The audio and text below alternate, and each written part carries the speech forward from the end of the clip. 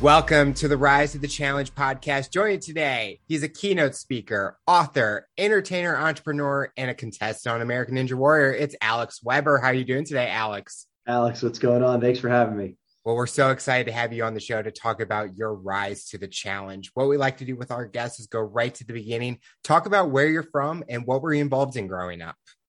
Yeah, so I grew up in small town New York. Sometimes when I say New York, people think like, Manhattan, and New York is massive. I'm also not upstate and I'm not Long Island.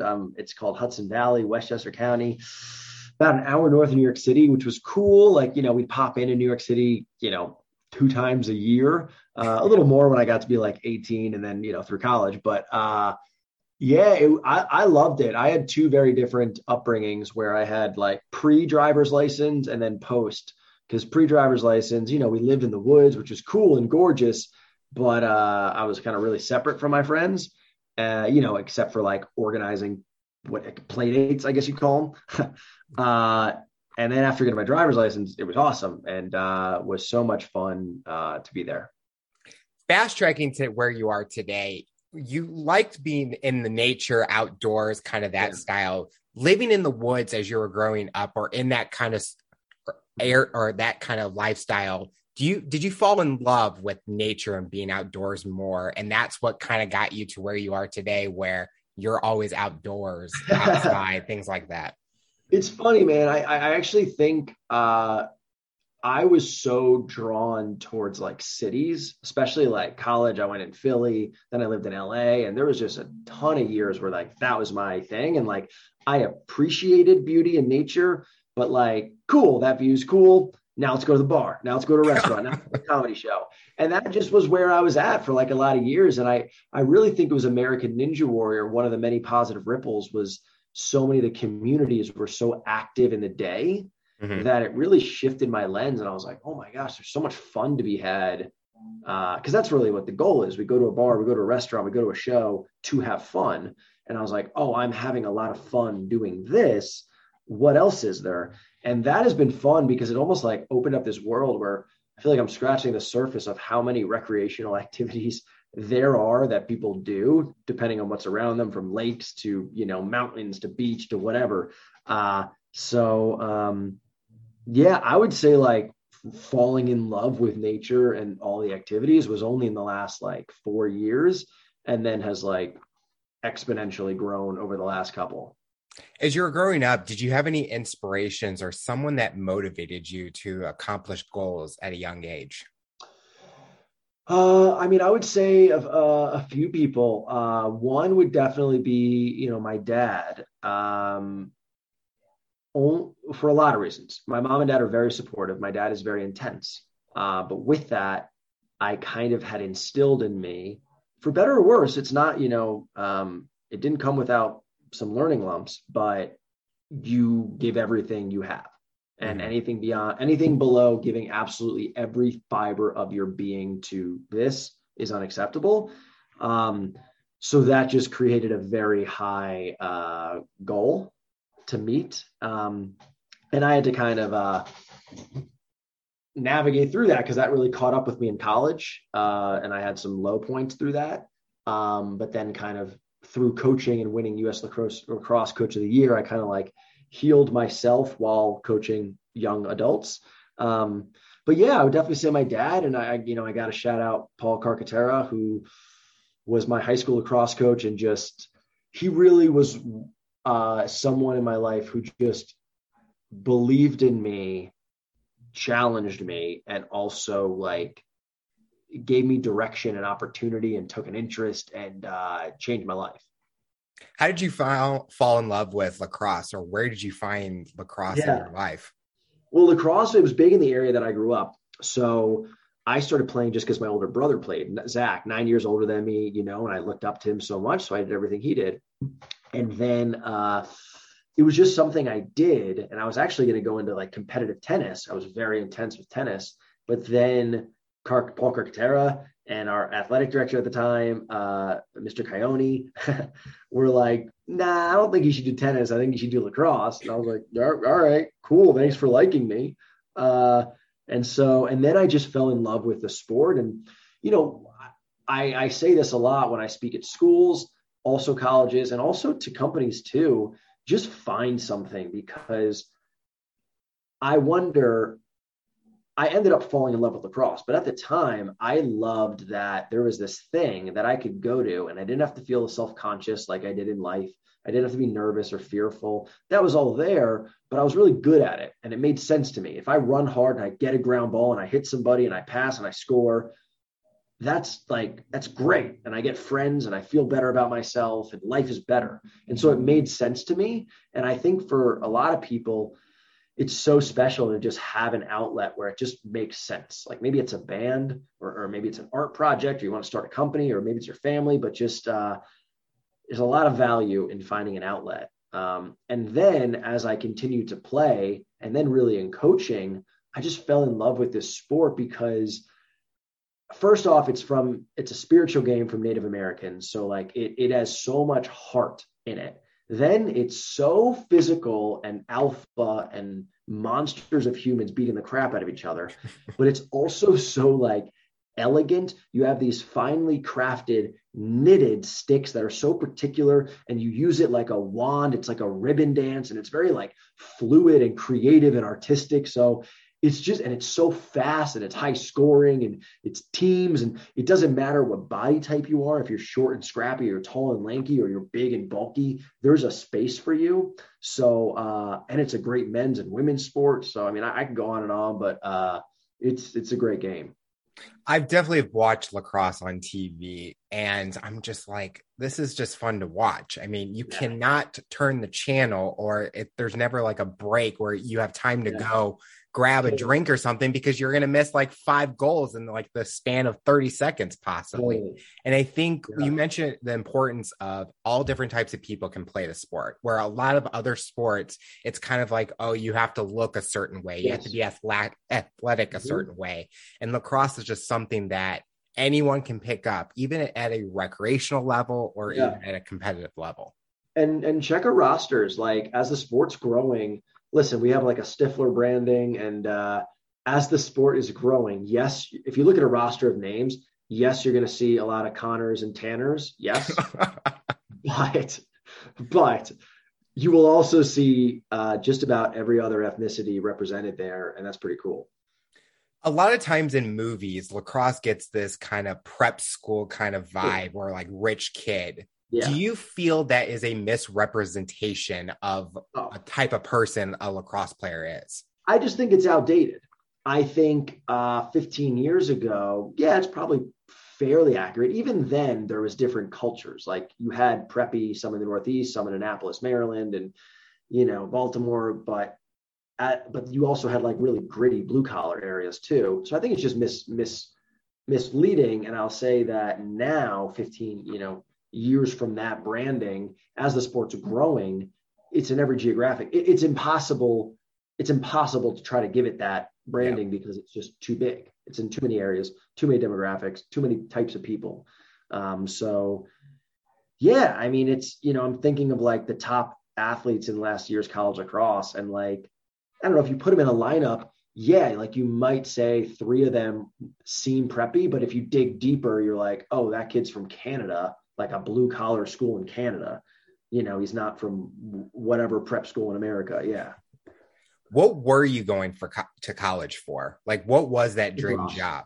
It was always going to be lacrosse, no matter what. And I think that's really important for people to understand too, is because it was so important to me and because it was my dream, I didn't think about it.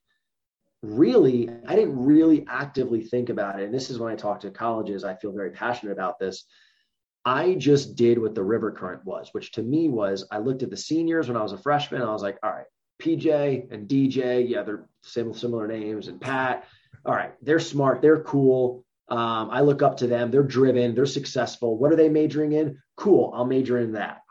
And so that's not a bad recipe, but the key ingredient that I didn't put in there is, who the hell am I? What the hell do I want for my life? And that fire kept going until my senior year. And when senior year, I had already majored in this. I was already supposed to go into this career field. I had an honest moment with my heart, and this is in the book. And I said, what do I want for my moments on earth?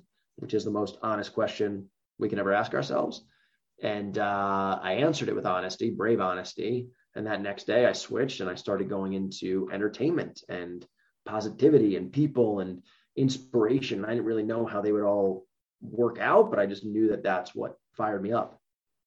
Do you feel going in that direction for more passion than financial was the best decision that you made? I think that's a really good question. And I think it depends on your values. And what I mean by that is, to some people, and this isn't bad, it's just, I don't mean it in any way. It depends on what you value. If you value security and stability, and then going that route might be more attractive to you. If you value having a lot of money and resources, there's no shame in that. Awesome. Then that is a great route.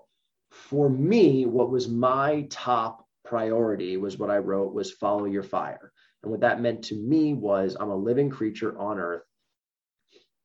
The top priority to me is to do what is ever in my heart and my soul that I feel I need to do while I'm here. And whatever comes with that is wonderful, but that is my inarguable circle it, star it, underline it, number one that I got to do. And here's what's cool about that. We all have different hardwirings. We all have different systems. But for me, anytime I've done that, it has activated all of my best qualities to the point that all the other stuff that I wanted, type A success, resume credentials, money, credibility, all that stuff naturally came as a byproduct, simply because I was so damn excited and focused and driven and hungry to do this. I like it. I think it's the way that you took it is what a lot of people need to do nowadays. Cause I think people are overwhelmed. They're stressed on that one decision that they have to make and think, okay, I can't get out of this. I'm got to go through this long term. And I think I'm at the time where I'm at where I'm looking at every option that I have. I think sticking in one direction is not going to be my end result. And you just got to find that passion. You want to wake up each day and enjoy going to work or doing the things that you like to do, because life's too short. Yeah, I agree with it. And I think it really comes with, and I say this in the book and I give an exercise for it, to really just understand what you want and what does success look like to you. Like, I have a friend, and I write about this. I love this guy, and he lives such a simple life. And I mean that in the most flattering and honestly envious way, because he just knows, okay, I love my family. I love my friends. I love having no stress or no stress. I love being able to clock out and enjoy recreation on the weekends and have poker night and have Monday Night Football. And because of that, his career is in line with that. He goes to work, he works, and he leaves. I wouldn't say he loves what he does. In fact, he probably tolerates it, but he also has such good parameters around what that piece is in his life. He doesn't work, is not his whole life. It provides a means for everything that he really cares about. So I just say again, if we don't decide what success looks like to us, then we're playing a game that we don't know how to win. And that's going to get us nowhere. Is there a job or an opportunity, an experience that you've had that has challenged you to kind of learn something new about yourself? Yeah. U.S. coaching lacrosse. That was the best thing. I mean, and I'll say I could go into every defining chapter, but that was what I call my grad school. I coached high school lacrosse for 6 years, 3 years at the head coach. The first year I was called interim head coach at 25 years old, right before the season, and that basically means you give it a shot and then we'll hire someone better. And I went for broke. I won U.S. Lacrosse Coach of the Year. The kids won awards. We set records, and it activated I wasn't that person. And then I became Coach Weber because these athletes needed me to. And that version of me, I just really loved. And it was more confident. I used to have trouble speaking up for myself. But if you have 30 athletes, a screaming coach over there, your staff, parents in the stand lines, a ref, a school, players you need to become authority, even if you're uncomfortable. So it made me do things that I wasn't ready to do. It taught me how to relate to people. in a way that I never knew before, because all these athletes were different, had their own challenges, had their own reason for playing, goals. So I'll say that was the first. Then being a TV host with NBC and FX and things like that, Discovery Channel, really caused me to really be comfortable speaking in front of people. Stand-up comedy for like dealing with fear and doubt and just being like sharp and on your feet. And then, speaking and really being able to like put it all together and connect with audiences in a way that's hopefully relatable and actionable. So I'd say all the chapters. When you're giving a keynote speaking at an event, do you feel that people can really connect with you because you have gone through the things that you've talked about, instead of someone that's just getting up on stage and just speaking it because they learned it in a book? You actually physically went through everything. Yeah, here, I'm turning on this. There we go. So thank you for that. And I agree. And I think one thing that I'm very passionate about, the best feedback that I ever get is that it's real and relatable and that it helped the person that day. That's awesome. And if they say that I needed to hear this, that's exactly what I hope for. And yeah, I'm very honest, and I will continue to be about like my own mess ups and screw ups because we all have them. But yeah, I mean, I think that is, I often will use my own personal stories, and I also use stories from the world and successful people, and I use science and studies, but I will definitely say that probably 60% is my own personal stories, because that's what I know. And that's what you can't read in a book. That's what you know, and to those people who might be just regurgitating other people's work, I think that's fine and it has a value. I just think we are living a human experience, all of us, and we need to share about that human experience if we're really going to make things better. I think that's so true, because I want to hear the real authentic of that person speaking about challenges that they've gone through in college or the career force that they went through, because then you can connect and relate with that person a lot more than someone that, they just became a CEO easily. They just signed a contract. Okay, well, how did you get there? Yeah. We want to know about that, because then we can take those steps to get to that high points. 100%. When you're creating content on like social media or LinkedIn, do you prefer the virtual aspect or that in-person aspect?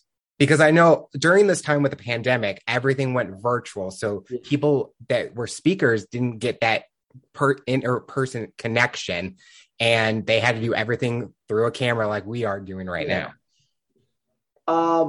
So you mean for like keynotes and things like that, like talks and did you prefer the in-person than having to do it in front of a camera? I'll say this. I'll say in the beginning, I had a lot of resentment towards it because it's not why I got into this field. I like being with people.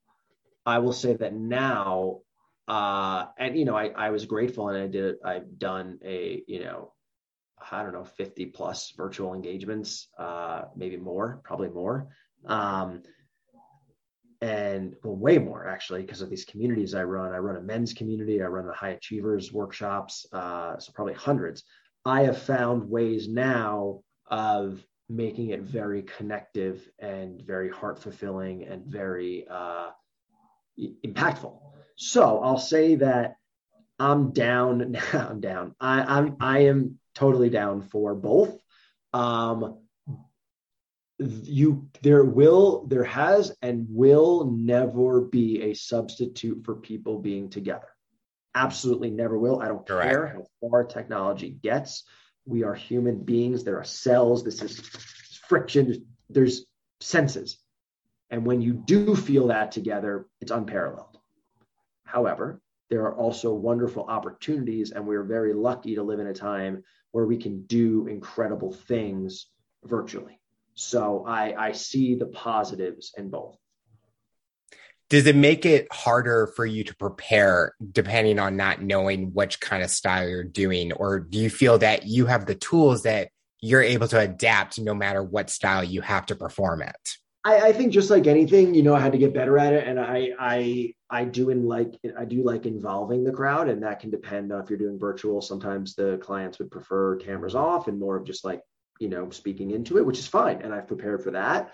I've also prepared if there's a camera on and in the chat, how to engage with them. The short answer is, I mean, I imagine at some point, I don't know though. I was going to say at some point I truly don't think I've ever given the same talk twice, because I ask every client, whoever it is, what's going on? Like, who are you people? What's going on? And then based off that, I'm going to curate the message because I want it to relate to who they are and what's going on. And so that part, honestly, I think is kind of fun because it becomes like a little bit of a puzzle, and you got all these pieces and you can piece them together to make the best puzzle for people. See, that's why you did American Ninja Warrior. You like puzzles too much. I do. I'm going to go to training later.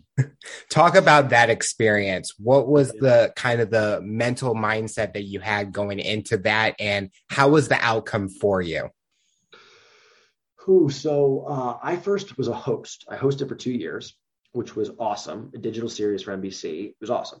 Part of that job was not only to be a hosty talky talk, but to go try the obstacles. And first year, idea was I'd fail. I did, for everyone's entertainment. Second year, the idea became, what if we started to get good? And what was really unique about that was, now for my dream job, I needed to be good at something that was by all means impossible. And through that, I just learned so much. And that's so much of what the book Fail Proof is about, is giving steps to actually how you systemize doing these unimaginable things, and these things that we failed at, how do you actually make them possible and achievable and attainable?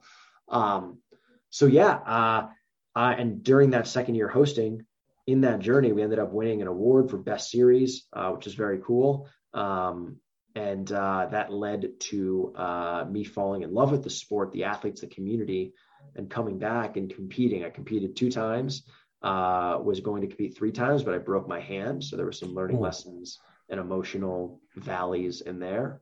I mean, it's been, there are 1,000,001 different angles on it, because it depends on, but at the highest view, it has been such a gift because it gave me back being an athlete.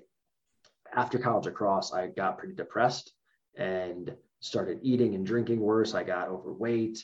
I saw a photo of myself and I'm like, that's not me. And I was like, oh, my buddy was like, no, bro, that's you. And I was like, oh my gosh, like I got really overweight.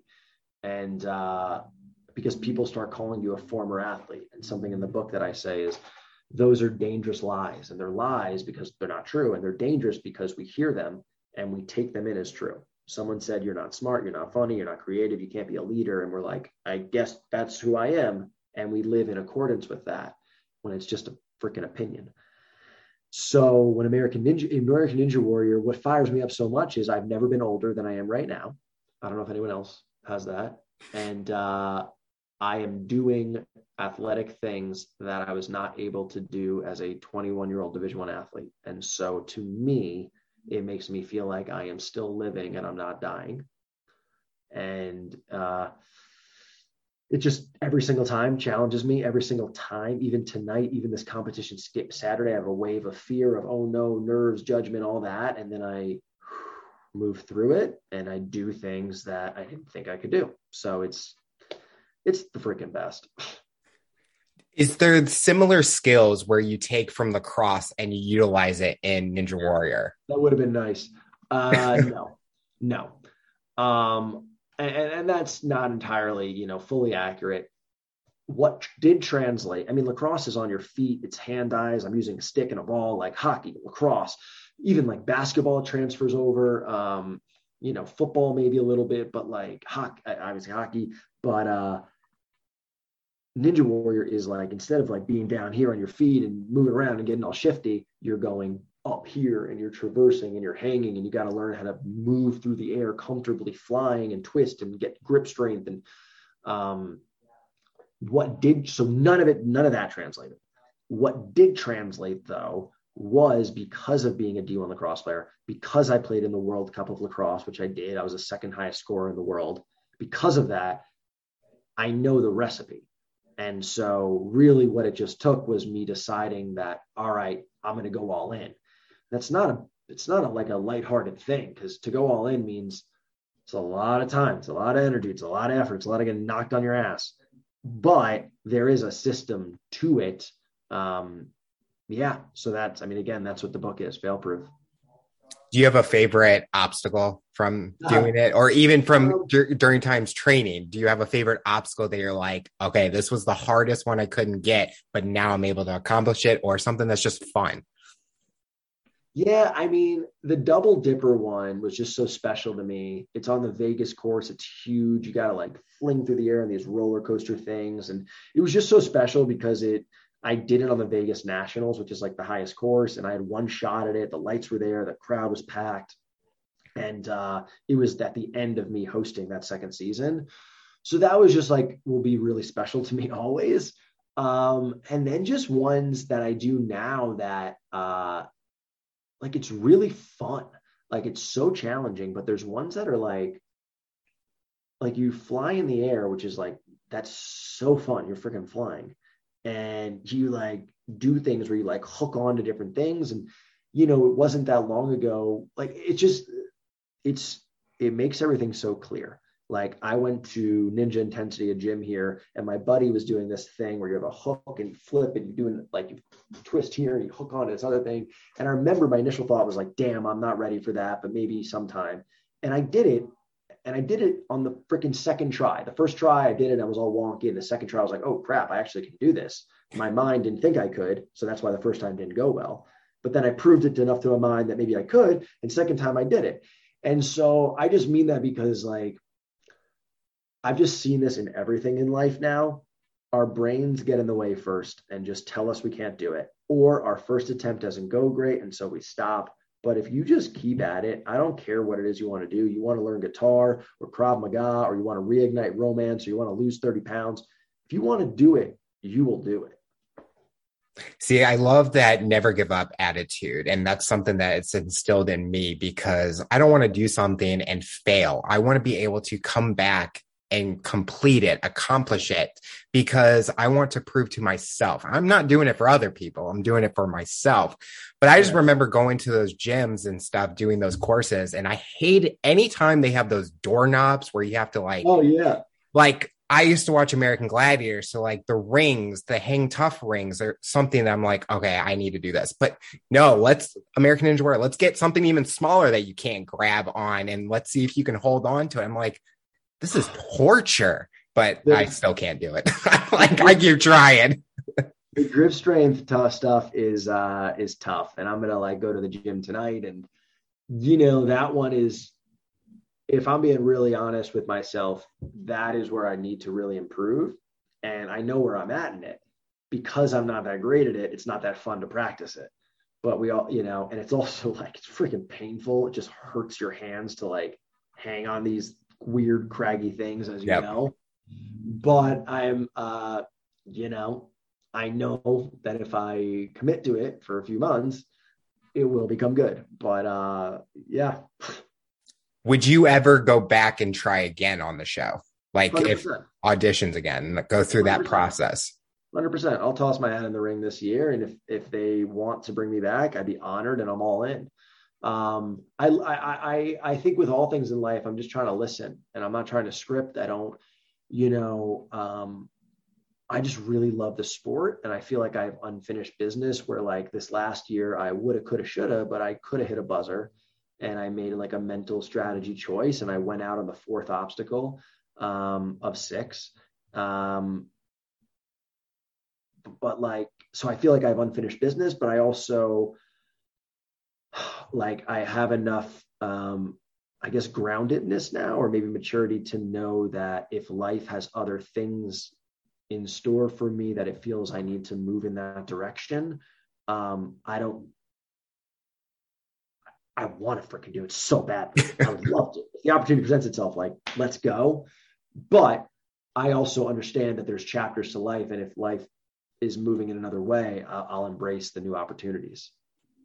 Talk about this personal journey you've been in this last year. You kind of were, I guess, moving, or you kind of were getting involved in new activities, new opportunities, new experiences. What has that done for you, and what excites you about the future within that kind of experience you're going through?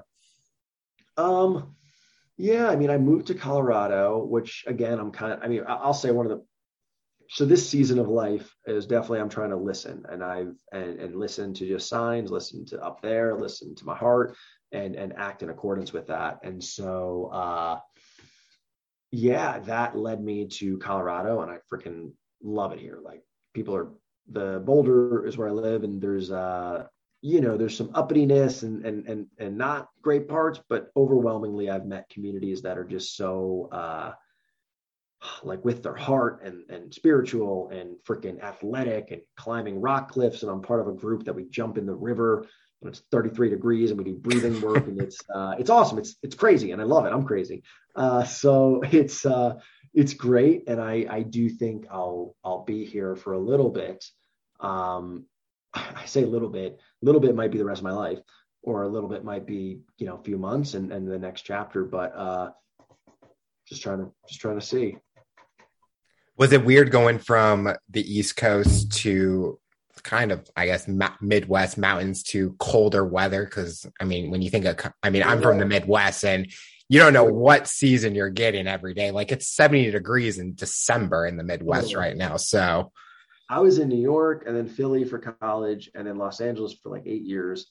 And then, but my last couple of years in LA, being there full time, I was traveling so much that I got to see so many places. And I'm like, you develop this almost like single-mindedness of like, oh, if you're not in LA or New York, and I was just like, I was in all these places. I'm like, oh my gosh, there's just so many cool cities and towns and people. And, it was my own ignorance that was getting in the way. And